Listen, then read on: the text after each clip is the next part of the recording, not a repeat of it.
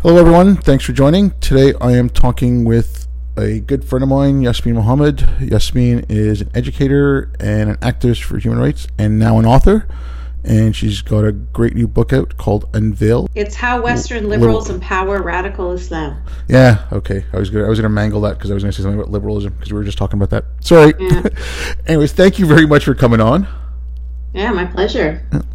So, okay, I wanted to kind of focus more on your subtitle, and not that I don't want to talk about your story or anything, but I think you might be, you might have talked about it a little much and might be getting a bit tired. But it's just because your subtitle and then your story kind of highlights that subtitle, and it goes to show how your story shows how that subtitle makes sense. And so if you wanted to go into that, and then we can just start from there. Yeah, that's exactly it. So through this book, it's kind of doing two things. It's telling my story, so it's a memoir, but then it's also through telling my story, it's showing that intersection between Islamism and leftism and how confusing and infuriating that is, and how basically what I'm trying to do is I'm trying to speak to people on the left. I try to speak to Western liberals because I know that there's others on the left that are so far gone that, Maajid Nawaz calls them the regressive left. Those that are, the fully woke. I'm not even trying to talk to them. I'm not trying to reach them. Just like I wouldn't try on the far right. I wouldn't try to convince, full-on neo-Nazis or white supremacists either. They're not my audience. Who I'm trying to reach are rational human beings who believe in Enlightenment values, who believe in liberalism, and who will be able to recognize that they are not standing by their liberal values when they turn a blind eye to atrocities that happen because of Islam. So they will back to the same, that episode of Bill Maher with Sam Harris and Ben Affleck. I mean, it was exactly that. It's the same thing. We're lamenting the same thing, what those men were talking about on that episode. It started out with Bill Maher and Sam Harris talking about how liberals are so loud to condemn atrocities against the LGBT community, for example, but when you start to say, and in 15 Muslim majority countries you can be executed for being gay, all of a sudden those same liberals, they go mute. They all of a sudden cannot speak to that anymore. When they were super loud about, the Christian baker, they have nothing to say about people literally being executed because of the way they were born.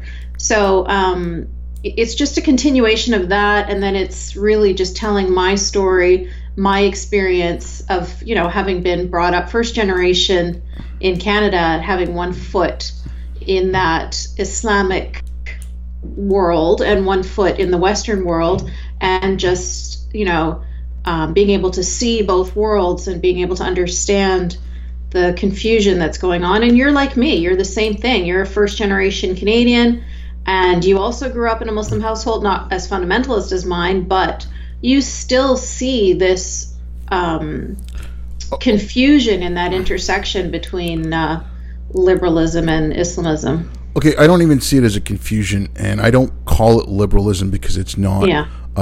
I don't know if you read the book Kindly Inquisitors, and I'm talking about this book a lot now. It was written in '93, and he wrote. Jonathan Rauch wrote it. It was talking about the Christian fundamentalist censorship. Then he also talked about the fatwa that Khomeini did against Salman Rushdie.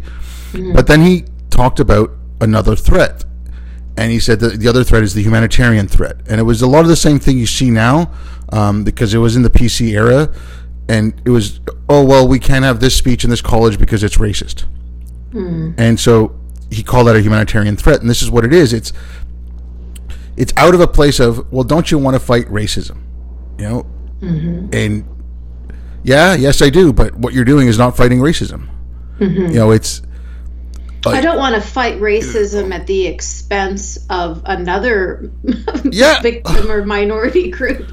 Do you know what I mean? Like, of course I want to fight racism, but that doesn't mean that I'm going to allow people of other races to do whatever they want to do without me criticizing it because they happen to have brown skin. Like, you know what I mean? That's why I call it a confusion. I mean, I have to make myself clear. When I say confusion, I'm talking about liberals. What you're talking about now is, the other group that I mentioned in the beginning, the regressive left or the cult of woke or whatever. I don't think they're confused. But I think that a lot of people in the middle truly are. Yeah, but I think the people in the middle are confused because they see a policy that says, okay, this is anti-racist. They don't know where that policy is coming from. They have no idea the background of what something like critical race theory is. And then, it's anti-racist. I'm going to be anti-racist. And the anti-racist things, colonialism was bad, so we can't put these colonial ideas on people that we used to subjugate, right? And so they're getting sold a very specific thing, and because it sounds nice and it comes in a pretty package, they're not putting much.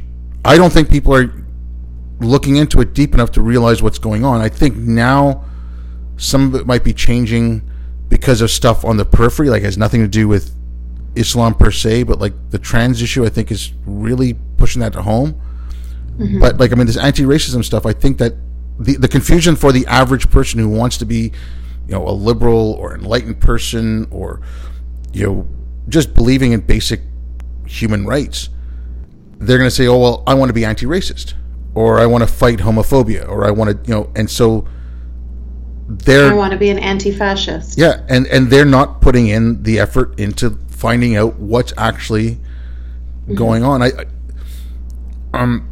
think this is part of the problem was, and I mean, I'm guilty of this, but like someone will go listen to, let's say they go listen to you talk, and they might have read your book, they listen to you talk, and you bring up points, and you say, okay, I read this, or I heard Sam Harris say that. They're not going to go beyond that. They're going to take those talking points, they're going to memorize them, and it's just rote repetition. And I think that's where something like your book, and when you speak, that it's trying to get people to wake up and say, look, do the research for yourself. I don't think people are taking the time. And no, I agree they're not taking the time, but all I'm trying to do is offer a different perspective. So they're hearing this same narrative all the time. So, I mean, there was some guy on Twitter once that was talking about how we shouldn't speak out against pedophilia because that's just a colonialist Western, that's us pushing our ideals on these, on the noble savages, right? Pedophilia is part of their culture and it's part of their lives, so we shouldn't be telling them not to do that. I'm like, what the fuck kind of low bigotry or bigotry of low expectations? That's the most heinous, disgusting thing I've ever heard in my life. Only white Western people know that we're not supposed to rape children, that's those brown people don't know, and we shouldn't push our ideas on them. Oh God. So all I'm trying to do is have another voice that speaks up counter to those narratives. I know that people aren't gonna, I tell people all the time, don't listen to me, don't listen to them, do your own homework. Muslims won't even read their own Quran, for goodness sake. Nobody wants to do the work. But at least if we're out there repeating a different perspective, then maybe they'll hear that too. Yeah, but I mean, like what you're just saying there, though, they don't know any better. That is, to me, that's far more racist. That benevolent bigotry that comes from that side is far more racist than, some skinhead or even some hick or whatever who's going to call me a packy or a towel head or whatever, right? Yeah. Grant me the agency to know that I can screw my own shit up. Did it well. I didn't need any white people to help me screw my shit up. I don't need them now. And it bothers me too, because the skinhead that's going to say something shitty to us because we have brown skin, that person is an idiot. You know what I mean? That person hasn't sat there and thought about it. That person was probably just taught this hate from a young age, and that's it. But if you've got, like, these people are PhDs, these people are like blue tick journalists or whatever that are online. You've thought about this. You have a functioning brain in your head, you know, like you've probably been through some level of academia in your life, like you. And then for you to conclude in the end something so viciously racist, that's why it's more upsetting.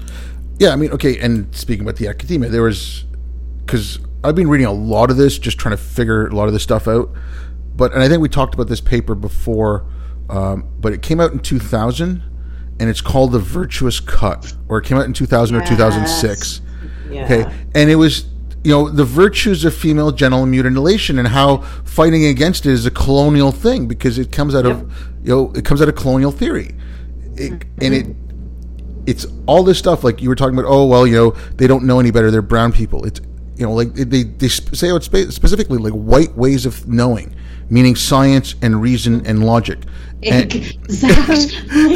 I'm like, what the hell do you mean a white way of knowing? I know. How is that not the most vicious racism ever, you know? I mean, but honestly, think about it. The next time you're speaking to Dave in Wichita from Microsoft support and he sounds like Raj from Big Bang Theory, think about it.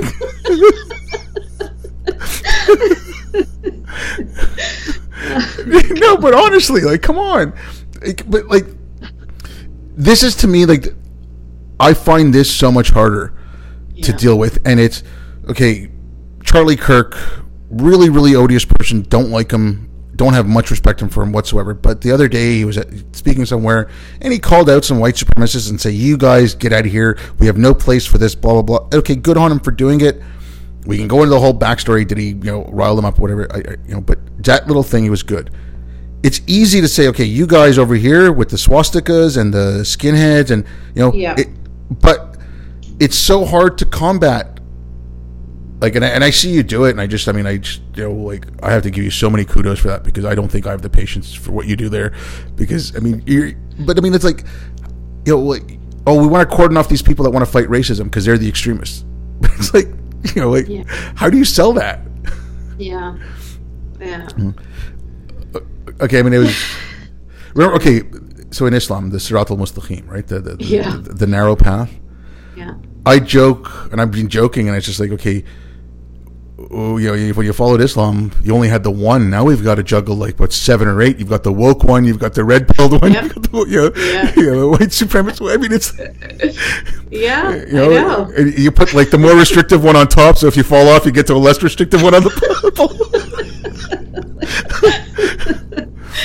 it's the 7 levels of hell. No, but I mean, okay. Honestly, like, I don't know how you don't get frustrated. Like, I know, I know you do. Of course I do. Did you see my latest tweet right now? I don't know if you saw my latest one, but, you know, somebody started off with, if you're saying that hijab is forced on women, are you trying to tell women that they shouldn't wear hijab or whatever? And I just said, you know, 9 times out of 10, when somebody starts a tweet with, if you are saying... Yeah. The latter part of that tweet is going to be something they freshly picked out of their asshole. Yeah. I'm tired of it, Obaid. I am tired of repeating myself over and over and over again. Of course I am. But I'm feeling like the tides are turning and people are starting to feel like they can say the basic truth. Things that they have been feeling, things that they know to be true, but they have been forced to shut their mouth because if they speak out, they're being told they're Islamophobic or they're being racist or they're being bigoted or whatever. Now people are starting to recognize that they can speak out against these things because feminism, human rights, all of these things, these are universal. These are not Western. You know, we have been sold exactly what you were just talking about before, this bill of goods, that these are all Western ideals, you know, which is disgusting to me. But we were sold that, and so then we're told you cannot criticize any other cultures or any other religions unless they are Western. That's why they'll speak very loudly against the Westboro Baptist Church for being fundamentalist Christian, but they won't speak out against any fundamentalist Islamic ideologies. And so now people are starting to recognize whether it is Islamic, whether it's Christian, whether it's Hasidic Jew, whatever it is, I don't care what your skin color is. I don't care what your ethnicity is. I don't care what your geographic location is. Right is right and wrong is wrong. And these are liberal Enlightenment values, and we're going to speak up for them, regardless of who we are speaking to, and regardless of the person, the skin color of the person who is speaking. Yeah, okay. And I really feel like the tide is turning, and so that's why I keep going. No, I think it is to some extent, but what I'm really afraid about is an overcorrection, because I see the brewings of it on the right. Like that thing I mentioned with Charlie Kirk, you know, there is a fractioning off on, call it the alt-right, or, you know, they're calling it the new right or whatever, but there's like the fractioning off of, so there was Young Americas for Freedom and then America First, these two groups that were putting on a lot of events together. Now Young Americas for Freedom, which was like Turning Point USA and stuff like that, so Charlie Kirk and Candace Owens, they've separated themselves from the other ones and saying, no, those are the far right bigots. And then they've included people in that who were, you know, speakers at their events. So that's happening. And there is that going on there, and I'm afraid of the overcorrection from this woke nonsense. But this woke nonsense now too, like, it's getting... Explain to me the overcorrection, because it sounds to me that, like, what Charlie Kirk and Candace Owens, by separating those guys, I don't know, I don't see the problem with that. Okay, they're separating, but they're separating a little bit. But I also think Charlie Kirk and Candace Owens are not as extreme as like the people that they're separating from. They're like the white supremacists. They're the people who would like march down to Charlottesville, right? Yeah. Okay. That the opposite side of that is Antifa. Like, okay. Charlie Kirk and Candace Owens, the opposite side of that is a, you know, SJW, you know, who's going to yell and protest and say stupid things, because and so but they're not going to dress up in black, covering their face. Whatever. But so Candace Owens and Charlie Kirk, I can see them getting some. If like the SJW side of it falls down, I can see them getting some ascendancy, because I do see that, you know, in like some campuses and stuff where groups like that are getting some more traction. So I would hate to see like an overcorrection going that way. And then if you have an overcorrection going that way, you will have that far extreme of it getting a little bit more powerful than what Antifa is now compared to the SJWs. I think in proportionality, I think the right would be worse than the left in this. Like if you go the other way. But like getting back to what you were saying with the Western values, I've been harping on this for a while now too, and like most recently, like the free speech thing. Oh, free speech is a white supremacist tool. It's just, you know, tool of the white man. It's like, okay, you can go back to quotes from, okay, argue whether Socrates is white or whatever. You know, he's Greek. They could talk about swarthy, you know, Mediterranean men. So, so whatever. He kind of straddles the line. But then you go to like, you know, the so-called golden age of Islam. But the thinkers that were around then. There's a quote from Ibn al-Haytham, and there's a quote from, and then you take a look at John Stuart Mill, about 1,000 years apart, and they both say the exact same things. If you're looking for the truth, read the arguments from the other side, not just your own, and read it from the experts. Look for the best argument. I mean, you can show over and over and over again, yes, these values have been around. You know, there have been pockets in time when people have, you know, picked them up. And to say they're just Western, it's stupid. You know, I it's like the term Judeo-Christian. I mean, it's kind of silly. It's around. We use it. You know, it's not only silly, but it ends up becoming dangerous when you have a generation of people that are taught that they are only to criticize Western values, and they're not to criticize other cultures and other groups, because then what they see. What they're basically essentially doing is they're telling them only the Western world can progress, because that's how progress happens. It's through criticism.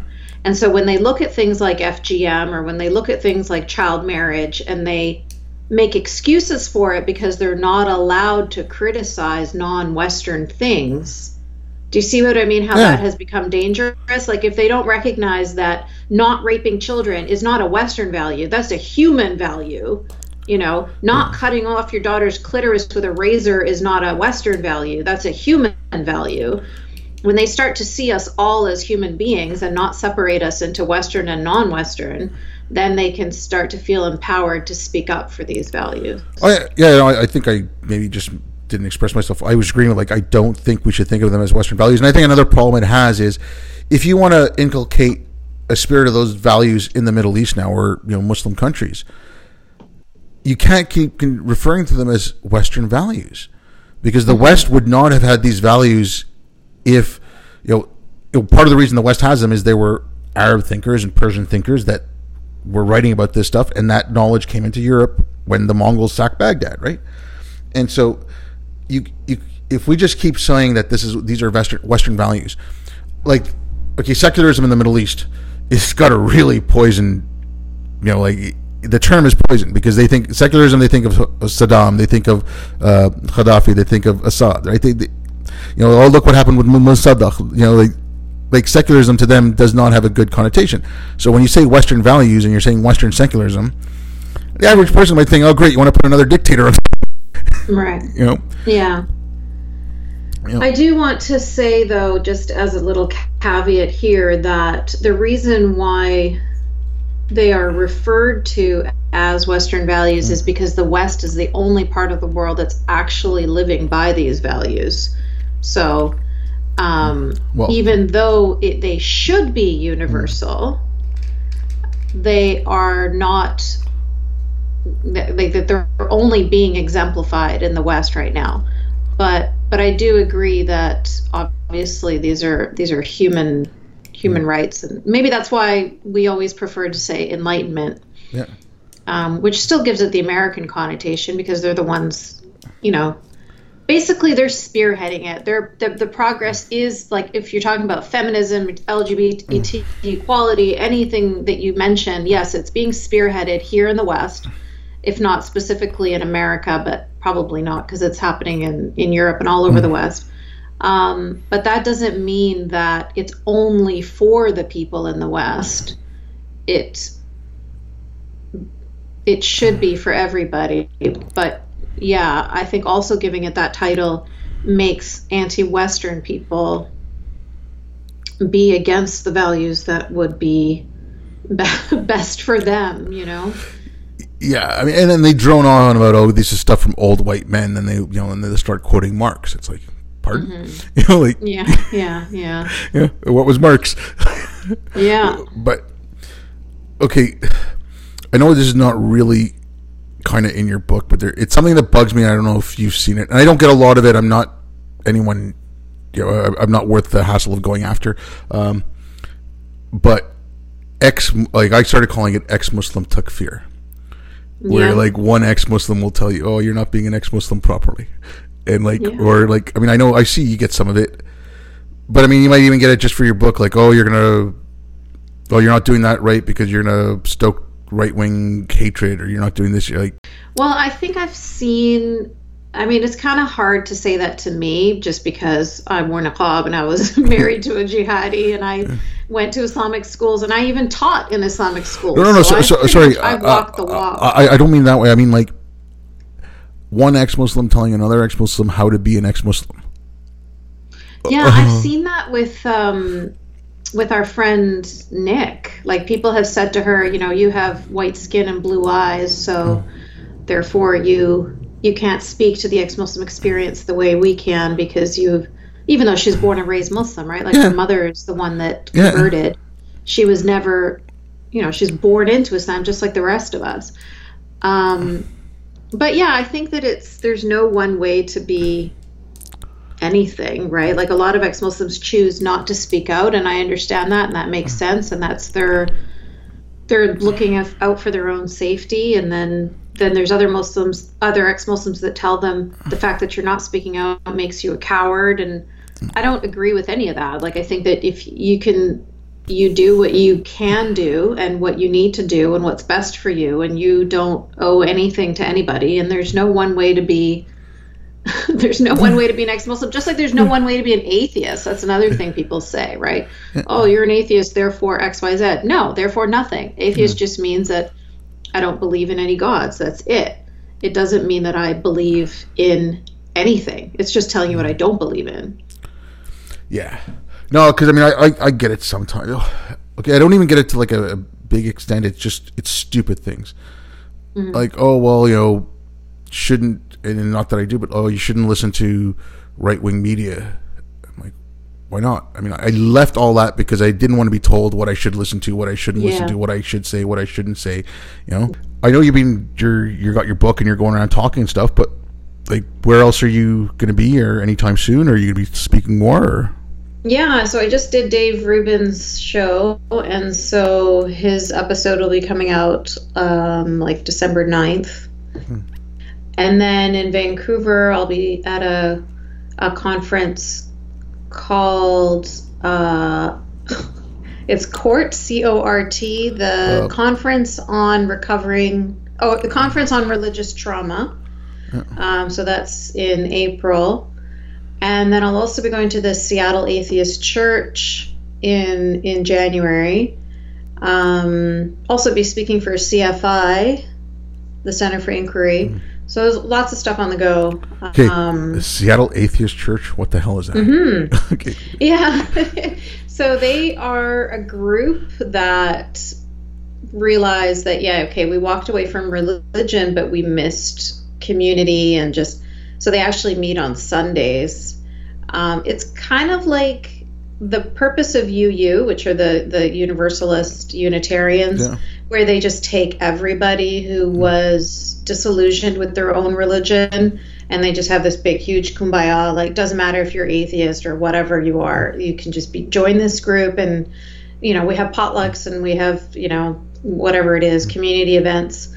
But it also allows theists as well as atheists. So the Seattle Atheist Church is just a group of people that are all atheists, and they just want to get together and have that sense of community that you lose when you walk away from your own community.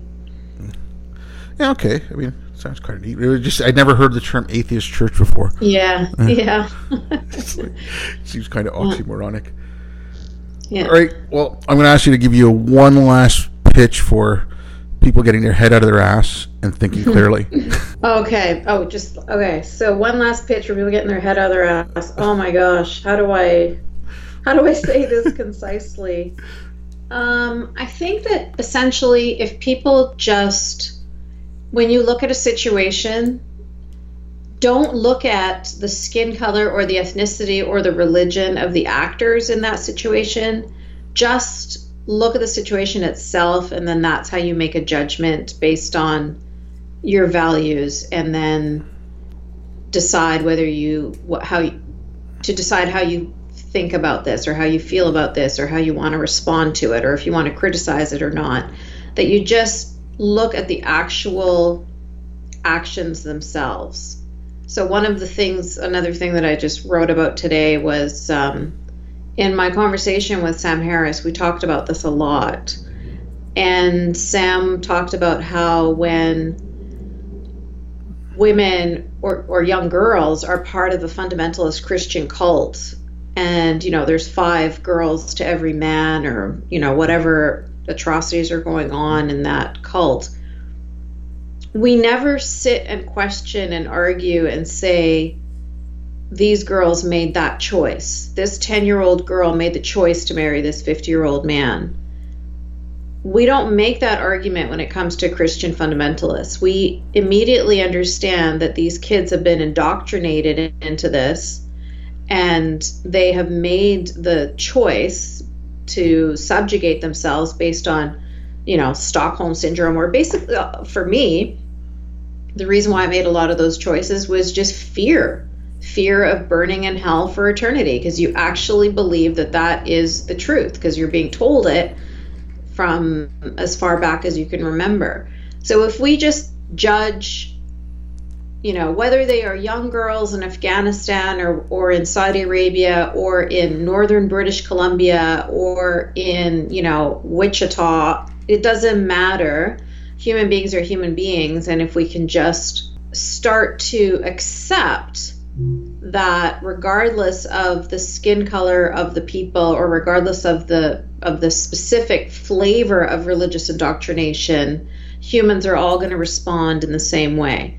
Stop acting as if Muslims are this completely different species of human. Specifically, Muslim women are this different species of woman, and they're going to be the only kind of woman that says, no, hijab is empowerment and I love it and blah, blah, blah, and we believe them.